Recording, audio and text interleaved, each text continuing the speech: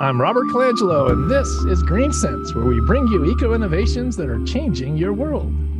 Controlled environment agriculture is the science of growing crops indoors and spans a wide range of growing technologies, from a simple hoop house to a complex indoor vertical farm. With drought and volatile weather impacting outdoor crop production, CEA offers a way to grow crops indoors year-round, eliminating the risk of weather. And I've been a pioneer in CEA for more than 13 years and built and operated one of the first and largest indoor vertical farms. And since then, we have built several more vertical farms in the US and abroad.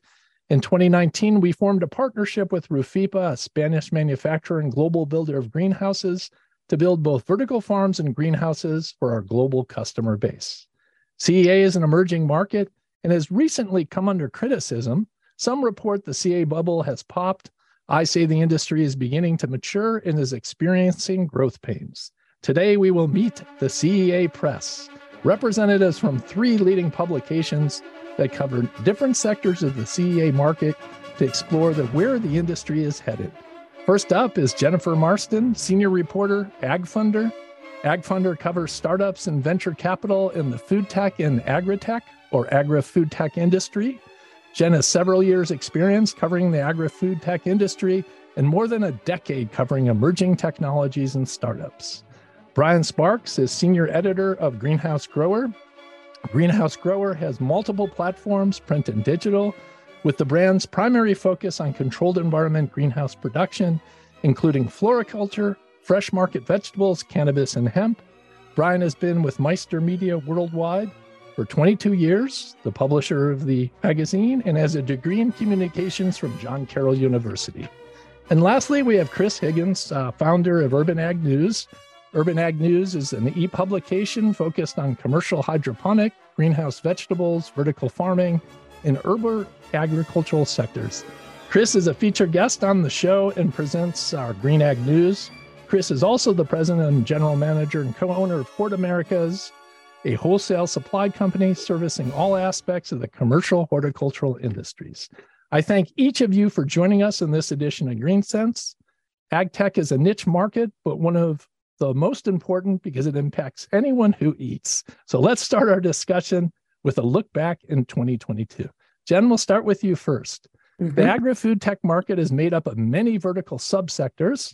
So tell us about some of the key verticals and where CEA fits in. Yeah, so I think some of the key verticals for agri-food tech right now, I mean, definitely in the last year, we've heard, well, I guess the last few years, a lot about alternative proteins, a lot about alternative just ingredient science in general. CEA definitely a huge part of that discussion. And I think one that, probably going to be a lot of debate going forward this year as it matures. But I would say as far as where CEA fits into the agri-food tech landscape, I think we know at this point that it's probably needs to diversify in terms of the crops it grows. That's based on conversations I've had with a lot of CEA growers.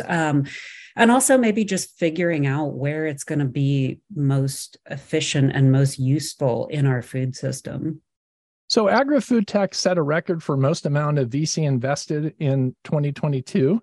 What agri-tech verticals were hot and which ones were not in 2022?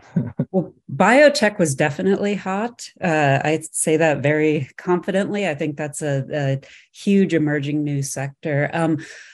Alternative proteins started out hot, and then as we all know, there's, particularly with plant-based, there's been some cooling off of investor excitement, but there is a lot of excitement with cultured meat. We saw Upside Foods get the first ever FDA approval for its chicken product, and we've also seen a lot in terms of just farm tech. So that's not so much CEA as it is traditional in the field farming. Different, I think John Deere wants to autonomize everything in traditional farming. So those would and not let farmers repair it.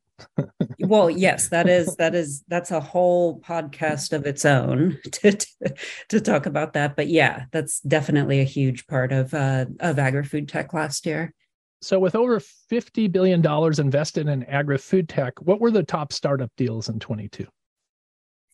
Well, there were, I mean, e-grocery at the beginning of the year was absolutely enormous. We saw, Gorillas and Getir and those companies raking in, just multi-million-dollar rounds and, total raises well over the $1 billion mark. And then we quickly saw that just go away almost not completely, but nearly completely. We've seen a lot of those e-grocery and also restaurant delivery companies that were raising these huge rounds in 2021 and at the start of 2022.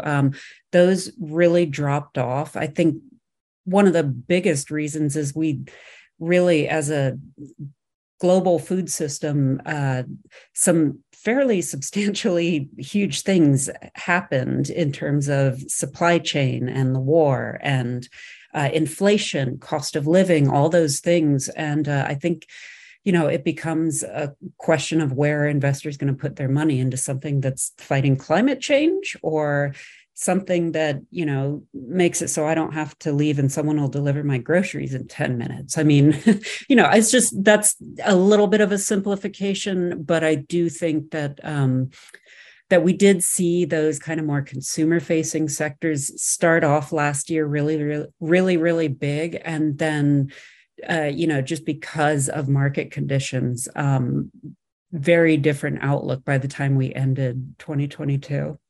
Thank you. Brian, let's talk a little bit about greenhouses. Define floriculture and the kind of plants that are grown in a floriculture greenhouse. Well, and thanks for having me on the show, Robert. When we look at floriculture, I mean, we really focus on annuals, bedding plants, perennials, and any floriculture crop that's grown in a controlled environment. That's kind of where our focus started from. Greenhouse Grower actually emerged as an offshoot of American Vegetable Grower magazine, one of our other brands, a few years ago, when that market was looking to expand the products that they can offer on a year-round basis. So those are the kind of the main crops that we look at. And it's kind of the markets that we cover and the growers who are part of that market. And talk a little bit about how floriculture flourished during COVID and how was 2022 for floriculture? Yeah, it was an interesting, if you look at 2022, I guess the best word is maybe uncertainty. In 2020, after you had that short period of time where there was a lot of uncertainty then as well, but it was more from, are your customers going to be open and are you going to be able to provide your crop to your customer? And if you can't, how are you going to hold it for an extended period of time? Once we got through that short wave, 2020 and then really into 2021 was really a great year for the industry.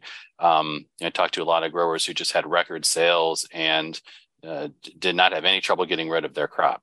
As you get into 2021, a lot of the same success stories. You started to hear conversations about supply chain issues as the world as a whole was starting to reemerge from the pandemic. And then as you get into 22, it's kind of interesting. So one of the biggest trade shows in the floriculture market is Cultivate. And you get a real sense of where the industry is by having conversations with growers on the trade show floor. And just about every other year you go, labor is always the first thing that you hear. And that was the case, for as many years as I've gone. 2021 was the first year that supply chain really became the thing that I was hearing about.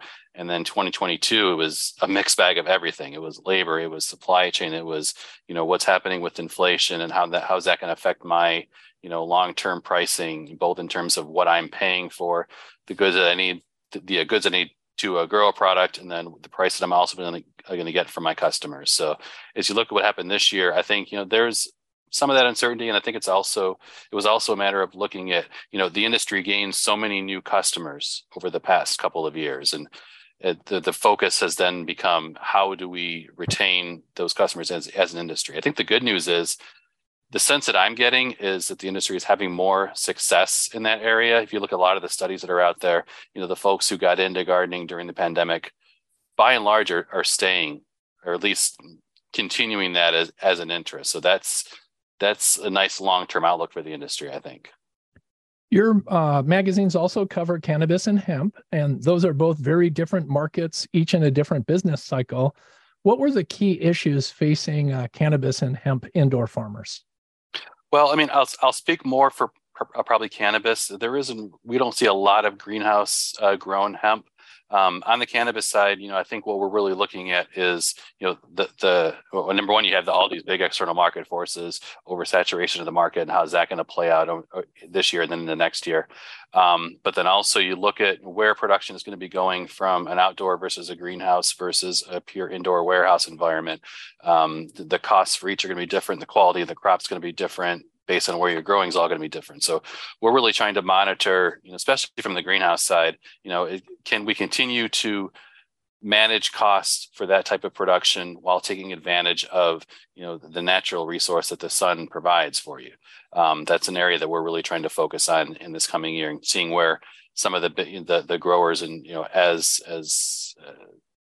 cannabis starts to become legal in certain ways across different states, how is that going to play into the size of the growers who are getting into the market? We saw a lot of interest in the past few years in, the growers that we traditionally focus on, the ornamental growers, either considering that market or starting to get into it. I think we've seen kind of a scale back in that recently, but there's definitely still interest. I think they kind of want to see where that market is headed, and, how can they respond, whether it's transitioning some of their current production areas or potentially expanding somehow. But we'll kind of see how that shakes out. Thank you. Well, Chris Higgins with Urban Ag News, as I said, a reoccurring guest on the show. Chris, for those that aren't familiar with vertical farms and greenhouse vegetable and fruit production, what are the major fruits and vegetables grown in greenhouses and vertical farms? Let's start with vertical farms, because if we talk about the majority of what's grown in a vertical farm, we're looking at leafy greens and culinary herbs. So non-fruiting or non-flowering crops would be the majority of what's grown, and that's because you can get those crops to a harvestable state faster with less energy than what you can with a fruiting and flowering crop. If you look at the greenhouse side, then by acre or by hectare, whatever measurement we want to use, you're looking at tomatoes being the number one crop, followed by peppers, cucumbers, leafy greens, again, strawberries, and culinary herbs. We're starting to see the emergence of other small scale crops, but those would be the primary ones, with strawberries having the most interest today, but still not a lot of acres of actual strawberry production under cover. As you said, there's lots of interest in growing strawberries and berries indoors. What's keeping them back from being a major way to grow them, either in vertical farms or greenhouses? That I would think depends on who you ask. I think that there's probably a desire by the consumer to have a better quality berry, but that desire from the consumer's perspective is probably price-based as well. How much more are they willing to pay for a better berry at what time of the year and in what region? In order to grow any product in the winter months, it costs more energy, right? So it's going to mean that the product costs more to produce and then sell. So what's the consumer's appetite for a higher priced product? I think is probably a number one question. The number two, then you're going to have some cultivation issues. This is still a relatively new crop in the greenhouse space. This is a relatively new crop in the controlled environment ag space, whether we're talking a low tech or a high tech infrastructure. And we have some yields that we're trying to work through. How do we harvest during certain periods of time? How do we deal with heat? How do we maintain high yields so that we can produce consistent quality over a monthly basis? And then also something that was mentioned earlier when you asked the question to Jen is why AgTech, why CEA? Well, much of my background would say that CEA was we really started because we were looking for locally grown year round.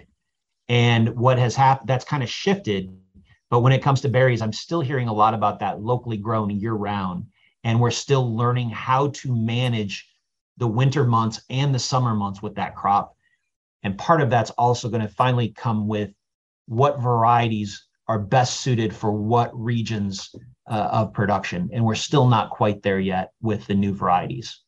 Well, you have a unique perspective on the market. Not only do you publish technical stories on growing and operating CEA facilities, but you also sell products to greenhouses and vertical farms.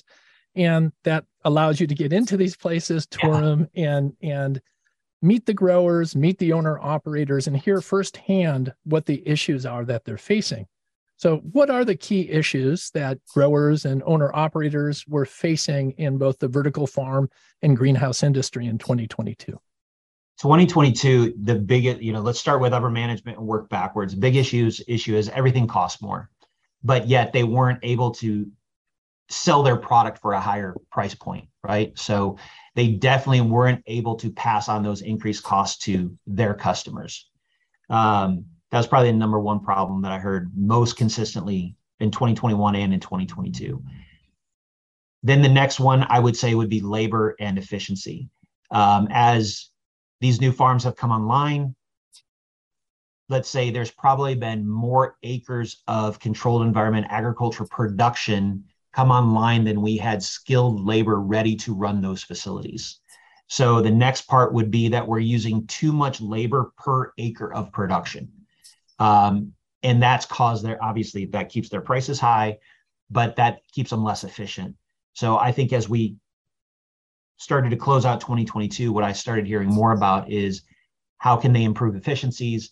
How can they achieve operational excellence? How can they hit some of these numbers that they had set for themselves going into building these projects?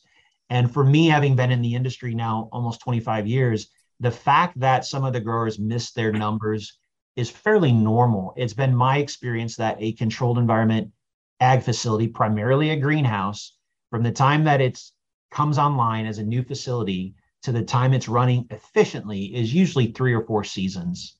So the fact that we had a lot of new production space come online in the United States in 2022 and 2021 means that those greenhouses really won't hit their stride. Hopefully they're financed in a way where they can make it this long, but they really won't hit their stride until somewhere, 2024, 2025, where they start achieving those yields that they had set in their initial budgets. Chris, you monitor your readership and the stories that they like. What was the number one story last year? Well, that we sent a newsletter out. What it was, we kind of lied. The actual number one story, which it's been this way since we ran the article in March of 2020, was a story on garlic and COVID. I mean, we talk about how you grow garlic, and it has gotten so many views. I don't even think I don't even know if it's realistic that we're getting a right count on these views, but the number one article last year was actually just defining controlled environment agriculture. So it was an interview with Cornell University and their definition of what does CEA mean. Where does that definition come from? Because for those that have been doing this as long as I have, controlled environment agriculture is nothing new.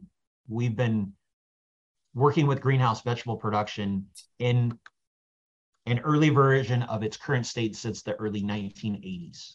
But there has been a lot more interest, again, from what we perceive to be a desire to understand local year-round production and a higher consumption of fresh vegetables. There's been a lot more interest in it in recent years. But this last year, I think really, truly trying to figure out what does this term mean, because we saw more marketing using the term CEA instead of previously using indoor ag, vertical farming, greenhouse grown. Those were terms we saw used more frequently from, let's say, 2010 to 2020. And then we started to see companies try to put everything into one bucket. And as they put it into one bucket, this definition, this new terminology to the market of CEA came out, and a lot of readers were trying to figure out what does that actually mean. Thank you. Well, let's take a look in the future. And Jen, you talked about a lot of economic headwinds in 2022. And as we go into 2023, we're seeing strong economic headwinds for many sectors of the economy. And for farming, we're seeing utility costs on the rise, transportation and labor continue to be a challenge, and some growing inputs are in short supply, as well as inflation. So in your opinion and in your perspective, in 2023, how will rising interest rates impact venture capital investment in startups in agri-food tech? A lot. Yeah. I mean, especially when we think about CEA, or vertical farming in particular, I think it ended the year on somewhat of a low note, with a lot of companies cutting staff or shutting down altogether. We started off 2022 with big $400 million fundraise from Plenty. And then, the number of high value rounds and valuations just plummeted this year. We Solely Organic being the exception, because they had that $125 million round, I believe it was in October, but by and large it just it's not a friendly market to be an agri-food tech startup right now. And I think the biggest thing, I'll speak generally, then I'll speak to indoor ag. I think generally we're going to continue to see input costs being an issue for farmers. I know the Purdue Ag Barometer says that this continues to be a concern amongst farmers, at least here in the US. We'll probably continue to see some supply chain issues as well. I would say, and this started last year, is we are sort of seeing this shift, especially with investment, where we're getting more folks interested in kind of the longer term. A lot of folks use the word patient capital. And these are a lot of investments that don't necessarily guarantee a quick return. And a lot of this is investments around climate tech, of which agriculture and CE are a huge part, or can be at least. And so, we are kind of seeing this shift towards that sort of thinking amongst investors, which I think is very exciting.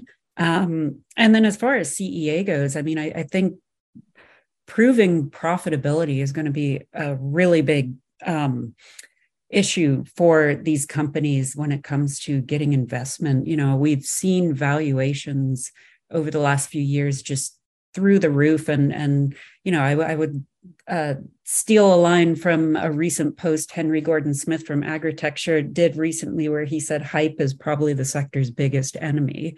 We've seen so much hype and so many high valuations, and investors just pouring hundreds of millions, and profitability remaining rather elusive, I think. So, as inflation continues and as interest rates keep going up, I think that's going to be a major point. And I unfortunately, I think we haven't seen the last of the shutdowns and layoffs and things like that.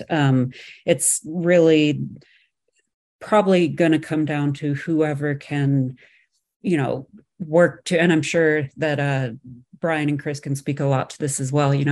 Whoever can prove this is an economically viable way of farming, whatever that looks like, be it a greenhouse, vertical farm, et cetera. Those are going to be the companies attracting VC dollars in the new year.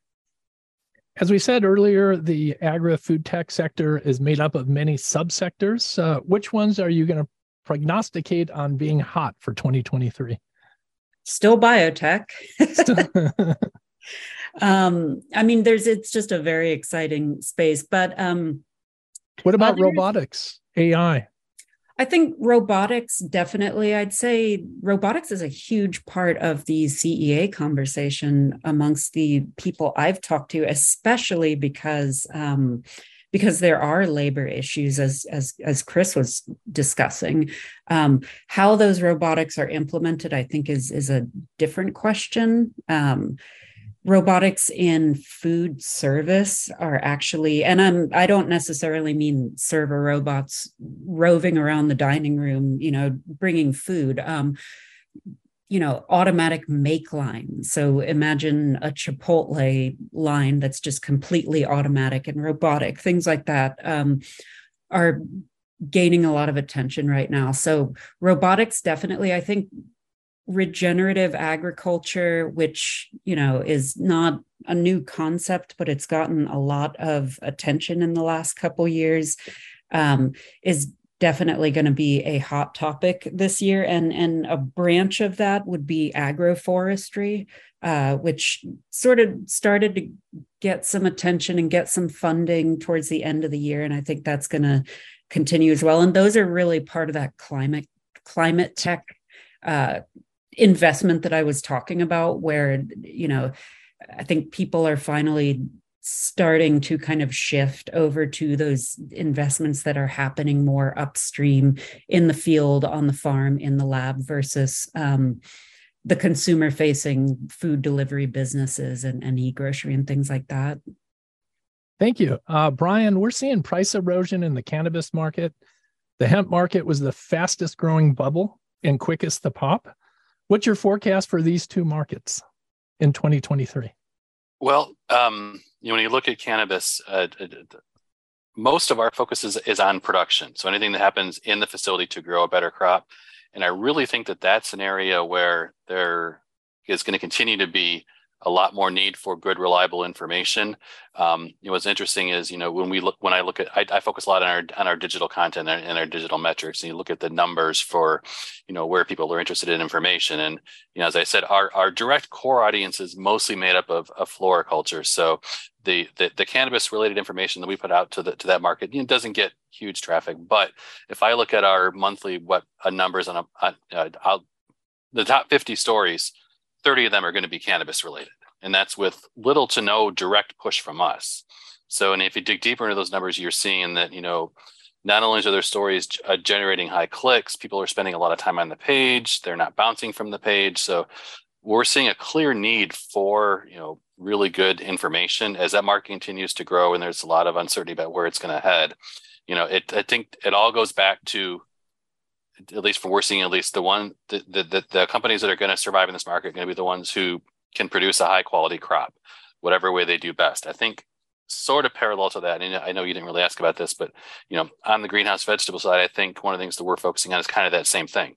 When I talk to, as we continue to learn more ourselves about this market, and I talk to a grower in this industry, one of the things I'll ask is, do you consider yourselves a tech company who is growing a crop?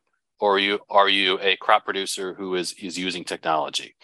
When I have those types of conversations, I really think that the ones who are really focused on that crop side of things and how to then incorporate technology into it are going to be the ones that are going to be long-term players in this market, as opposed to a company who, has the technology and then, will use that to put together a crop. I mean, plants are going to do what plants are going to do. So you have to have that mindset going into this, I think.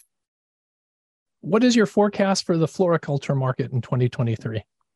So as if I said uncertainty in 2022, I think it's kind of going to carry over this year. Again, looking at, how much of that consumer that we gained can we keep? One thing that we're really focusing on as well is, is the industry going to be able to, make the expansions or the renovations that they've been trying to do? It was interesting. We had a lot of conversations with our top. We do a list every year of the top 100 ornamental growers, and we were talking to these growers right around the time that they were hitting their stride with a couple of strong years. As we were starting to hear supply chain questions, and we would ask the question, you have your profits have gone up. Are you then going to be able to invest in renovating a facility, adding a new crop, expanding your greenhouse? And there was so much uncertainty there. It was kind of we have the resources, but we don't know if we can get the materials to do this. I think that's starting to ease. So I think that's going to be good news for a lot of these growers, but we'll kind of wait and see. But again, it all goes back to really knowing who your consumer is and how you can keep that consumer. We just wrapped up, and Chris was there about a month ago, our second annual Grow Executive Summit, which is kind of a gathering of some of the leading minds in the industry, some of the leading growers in the industry. And a lot of the conversation went back to knowing who your consumer is, and that's going to kind of determine what your success is going to be over the coming years. Well, Chris, you mentioned that prices are rising at the grocery stores for fruits and vegetables, but a lot of that's not going to the farmers. Who's profiting off of all these high prices? Those in the middle. So the retailers are profiting, the brokers are profiting, the distributors are profiting, the packaging companies are profiting. It is not making its way to the farm. The Packer ran an article, the beginning of December, and it talks about the percentage of the dollar, right? The percentage of that spent dollar that's going towards fresh produce, and where does it stay? And I think in 2021, we hit an all-time low of 14.5 cents of each dollar spent on produce stays at the farm. The other ends up somewhere else in the supply chain. So that is something that hopefully we see that start to rebound. Really, the best time the farm had was between like 2010 and 2017. That was kind of their peak where they kept the most of the dollar at the farm. But still, then we weren't talking about significant. I don't think we were past 20 cents on the dollar. So I think finding a way to keep that at the farm was, when I got into the industry, that's why greenhouses existed. And if you look at the oldest greenhouses that sit in this category of food producing and the ones that are doing the best today, they do not sell through a broker. They do not sell through a reseller. It goes from the farm under the farm's branded product directly to the retailer. Well, there's some help supposedly coming down from Washington. So how will the Inflation Reduction Act, or sometimes called the Climate Change Bill, affect indoor agriculture? The only way I can answer that question is I don't know. We started to look at that. We've looked at some of the incentives that are being put out there. It's going to change by state, that's for sure. It's going to change how these dollars are deployed. We are actually starting to uncover some very disturbing realities of how this money is going to be deployed based on how certain agencies within individual states have started to write laws about sustainability and what does this mean for growing produce. And part of it, the farmer's got to take some blame. And I'm using the farmer to describe the greenhouse grower or the indoor farmer. They got to take some blame because when they were asked for comment, pretty much nobody said anything. And for me, if I were to say one of the downfalls of the last decade in the controlled environment ag space was that we got very quiet. We became very individualized as companies. We haven't worked together as an industry to fight any shared goals, right? To go for it as a group or as a unit and really work together. And we're seeing now some of the results of us taking this on individually as companies, not setting up the best chance to take advantage of these dollars as they come through. And one big example of that is in California, when you look at some of the things that were passed in the law about what defines a new greenhouse. And essentially everything has to have a double glazing, which means if you build a glass greenhouse, you need 2 planes of glass. That is a huge issue because that will never work. But it was written in growers were asked for comment, but nobody responded. And so that's one of the things that we have to make sure as an industry in 2022, as there's more money becoming available for sustainable agricultural approaches, that we work together to make sure that we're setting the right foundation that we can make use of those dollars so that we can make use of those dollars. Well, I'm glad you don't know because there's trillions of dollars supposedly in that bill. So we all need to find out. And hopefully that's going to help promote more sustainable farming techniques. This has been very exciting. Appreciate you joining us here. So in closing, I'm going to give each of you 30 seconds. This will be our lightning round to share any final thoughts for 2023. Jen, you could start out. Any closing thoughts?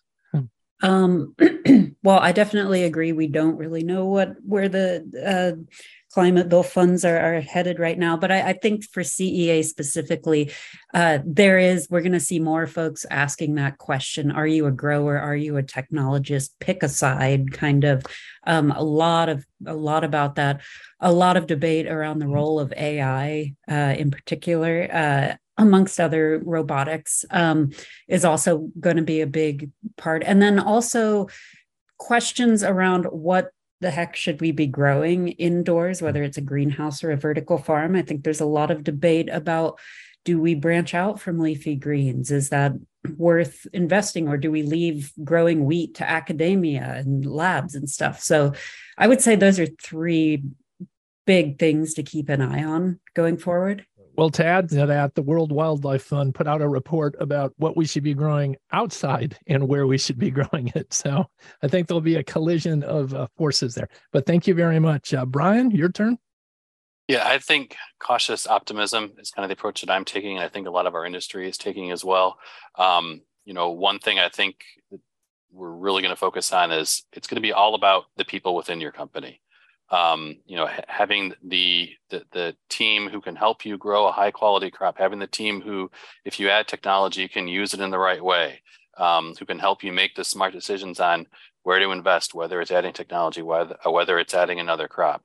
And then, as you look at, long-term in this market, there's a lot of family-run businesses. So where is that going to head in the future? Making sure you have the talent and then a plan in place to, have a good team moving forward that can benefit not just your company, but really the entire industry. But I think, as I said, there's always a sense of optimism in the industry that I'm part of, even with, despite any challenges that you see, growers are going to be here and say, oh, we'll just carry on and look forward to next year. So hopefully that's the case again this year. Thank you. Chris, last word. Yeah, I would say I kind of agree with, parts of what Jen said and parts of what Brian said. Is I look forward to are you a farm? Are you a tech company? I think that's going to play a big role into the evaluation side, the investor side, the new business side of CEA. Because if you're a farm that spent $50 million to build 2.5 acres, you are not going to be profitable. But if you're a tech company, maybe there is a path forward for you, right? So I think we're going to have some real conversations about where the money's being spent and why.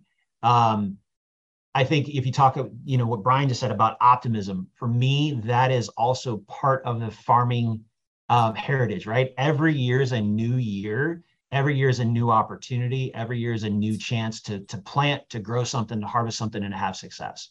When I look at what we've gotten to in 2022, whether it's floriculture, as Brian knows, I have a lot of family ties in that space, or if it's greenhouse vegetable production, the fact of the matter is we have had 2 really good years, which were a lot of good opportunities for a lot of people within the industry. Those opportunities are not going to vanish and go away. What we're going to do now is we're now going to need to work effectively and efficiently with the right people in place, going to Brian's comment about team, with the right people in place to build on that foundation that's already been built. And if I look forward, we hear these stories about, especially on the greenhouse sides, about, okay, are they financially stable enough to make it? I don't actually pay that much attention to that. These greenhouses are built, someone's going to operate them, right? These greenhouses are, especially the new ones, they are people that are qualified and capable of operating them, and somebody will.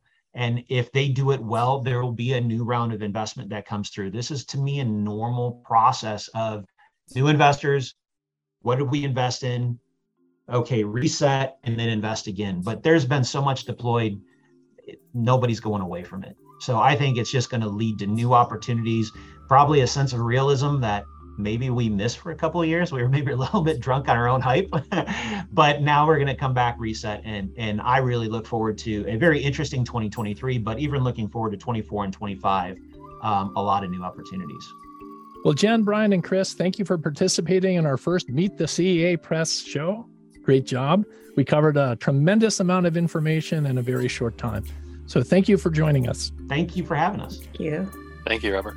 That's Jennifer Marston, Ag Funder, Brian Sparks, Greenhouse Grower, and Chris Higgins, Urban Ag News, with a look back and a look forward on what's to come in the CA industry in 2023. GreenSense is an independent radio show. We rely on sponsorship and listener support to produce high-quality audio broadcasts that promote innovators with sustainable solutions. If you're interested in sponsoring the show, visit the greensensefarms.com website to learn more. I'm Robert Colangelo. Thank you for listening to GreenSense, and check out the GreenSense Minute every Thursday and Saturday on 105.9 WBBM Chicago.